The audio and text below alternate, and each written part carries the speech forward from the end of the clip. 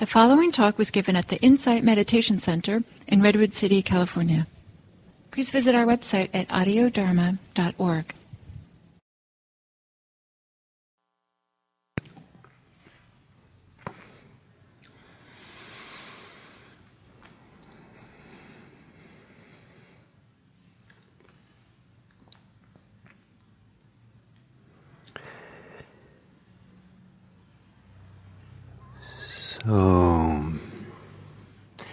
So with this talk today, it becomes the third talk on mindfulness of emotions in this 25-part series on Introduction to Mindfulness. And one of the challenges of developing mindfulness meditation is the degree to which we identify with our experience. And what identify means that is we define ourselves by it in some way, or we are relating to emotions or whatever is happening as if we are what's happening. So if we have an emotion, we must be that emotion. It defines who we are. It represents us in some kind of important way, so that who we are as a person can now be judged based on what's happening. And with emotions, this gets very tricky. And partly because emotions are so changeable and so conditioned and dependent on so many factors outside of our own lives. And some of the emotions we experience are conditioned by our society, that we don't even realize how much we've internalized values of our society, and that these internalized values then become the basis by which we judge ourselves, by which we feel frustrated, feel we want things, we like certain things, we don't like other things. And in the wake of liking and not liking, wanting and not wanting, there can be joy and happiness getting what we want. There can be anger and frustration not getting what we want. There can be fear and worry about how we will be judged if we don't live up to certain societal standards. It's a phenomenal amount of our emotions are not unique to ourselves, but are strongly conditioned by the society, the family, the friendships, the ideas of people around us. And it's not necessarily wrong for this to happen, but to be caught in the net, in the web of these societal values in such a way that we are debilitatingly caught in our emotions, our reactions, our identifications around what's going on, is one of the things that mindfulness is trying to free us from. And to do this in relationship to emotions is phenomenally useful.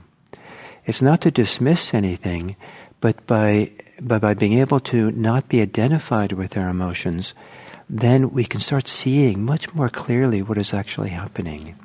It gives us phenomenal insight into the way that the emotions are conditioned, and the values and beliefs from which they come. And we begin questioning not necessarily the emotions, but we can start questioning some of the underlying assumptions, beliefs, values that we don't even know we're carrying, that are the seedbed for some of the emotions we have. And this is especially true for the difficult emotions. I mean, certainly can be very strong grief, that grief is to be deeply respected and has a very important place in the heart, and something to really learn how to hold carefully and lovingly. And grief can be entangled with identity and how we should be and shouldn't be, and deeper assumptions about who we are and what the good life is, and all things that can add to grief, so that there's unnecessary suffering connected to it. So one of the ways that we then are practicing mindfulness is looking how to practice mindfulness without the extra layer of identification, the extra layer of telling a story about the emotion, perpetuating a story, and instead not to again dismiss identification, dismiss storytelling, but to put it aside for a while so we have something more important to do with the emotion, and that is to feel it and know it so we can really know it in a deeper way. There's a depth inside of us that is not accessible easily if we stay in the storytelling mind. If we stay in that part of the mind that's preoccupied about what this means about me and who I am and what I should do and what other people will think about me. We have tremendous reservoirs of wisdom, of compassion, of love available deep inside if we can drop below the kind of place we're involved in navigating, negotiating identity in relationship to the emotions we have. And so one of the powerful ways of doing that is radically simple. And it's not the only way to be with emotions. There's a lot of other valuable ways to be with emotions. I love the idea that we just go for a walk with a friend and have a chance to talk about what's going on and talk about how we're feeling. And that can be tremendously useful. It can be useful to journal. It can be useful to dance the emotions. It can be useful to express it in art. There's many ways to work with emotions. And one of those ways is mindfulness. And mindfulness has its own approach that can be phenomenally useful, but it's not the one that's always useful. It's not the one that's, it's not the be-all and end-all of how to be with emotions. So knowing that, maybe it's easier to give oneself over to mindfulness of emotions because we're not trying to make it the only solution or the solution, or but it's one way, and to know that it's one way, maybe we can give ourselves, okay, for these minutes, I'm going to do it the mindful way. And one of the mindful ways is is meant to be very simple, and that is to simply find the physical manifestation of the emotion in the body. And as we feel it, the physical sensations, then give permission for the emotion to be there. If we give permission for the emotion to be there and we're caught up in the stories and our reactivity, then we're just, perpetuating this endless cycle of feeding the story, feeding the identity issues and that we have that can actually make it go on for a lifetime. But if we could drop below that and just feel this physical sensations are not just physical. They are deeply connected to the heart, to the deeper psychology of who we are, that there's something profound that can begin unfolding and working and showing itself when we just drop down into the sensation level of the emotion. And it's there that we can give permission for the emotion to be. We make room for it by making room for the physical sensations. And this image that I love is to take two cupped hands and let the awareness be like two cupped hands that comes underneath a difficult emotion and just holds it in it. There, it's okay. I'm just going to be here with you. I'll hold you, I'll be with you, I'll feel you, however long you need. You have permission to be here forever. It's okay. That radical kind of permission, and then stay present and make room and allow for whatever needs to happen with the sensations.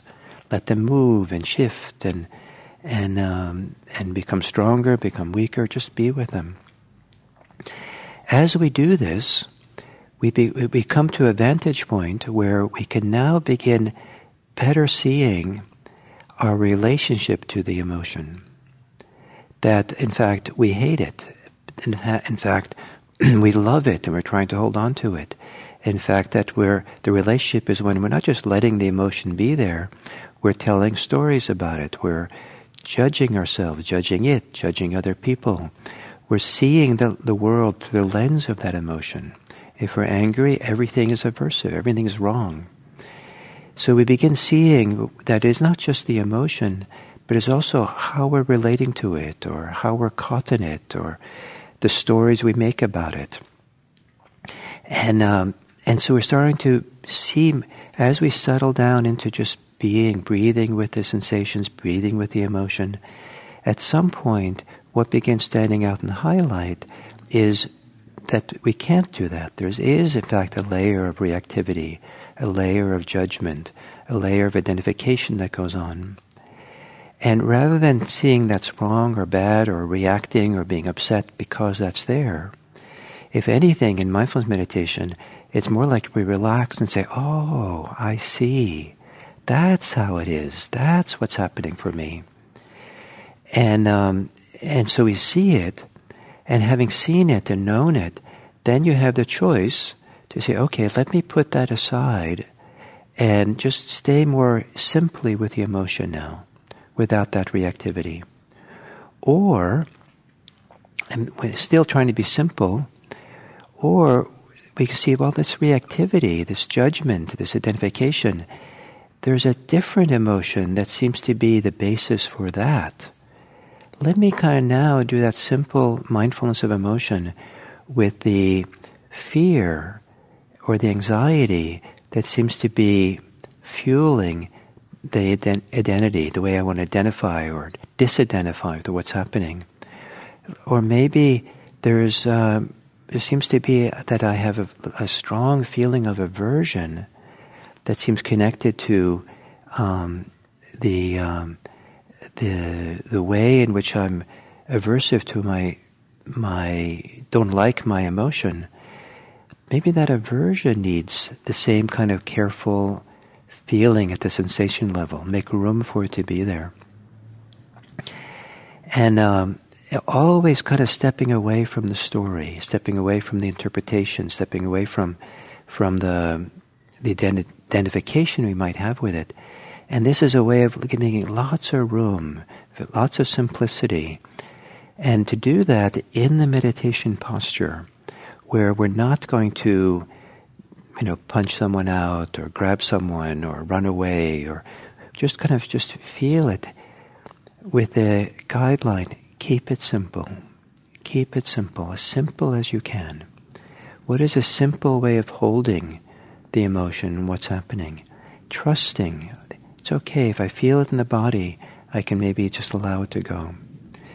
The exception to this is sometimes some emotions, like fear, sometimes if we feel it, it actually can reinforce more fear. And sometimes there's a loop that we feel it, and every time we feel it, we get more afraid. We feel it again, we get more afraid, and it can get out of hand a little bit. So you have to kind of, same thing with anger, same thing with despair or grief. You have to watch yourself, monitor yourself, to see it, and if you feel like it's somehow there's a loop and it's getting stronger and stronger, then you want to find some way to switch what you're doing. Maybe just go back to your breathing and not focus on the emotion directly. Maybe it's to do loving kindness meditation. Maybe it's to open your eyes so that that breaks the loop cycle, and we kind of look around and just do mindfulness of seeing or mindfulness of hearing. That kind of helps us to get disentangled from this looping that goes on, that can make things get out of control.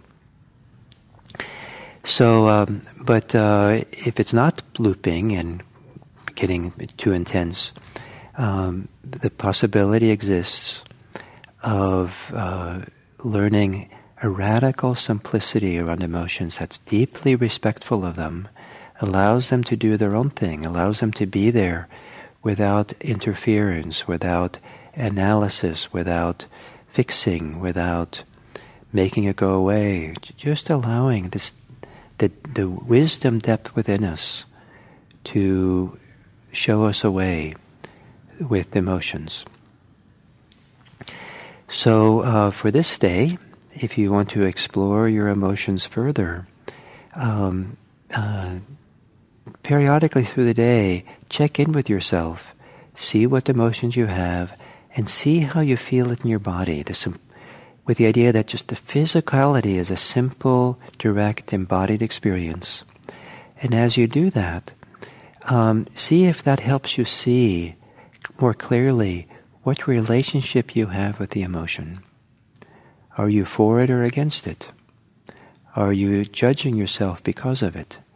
Are you telling a story, like a prediction of the future, or are you storytelling and that's what's fueling it? Just see what the relationship is, and once you've seen it, relax. Come back into your body a little bit, and then continue with your day. So, thank you very much.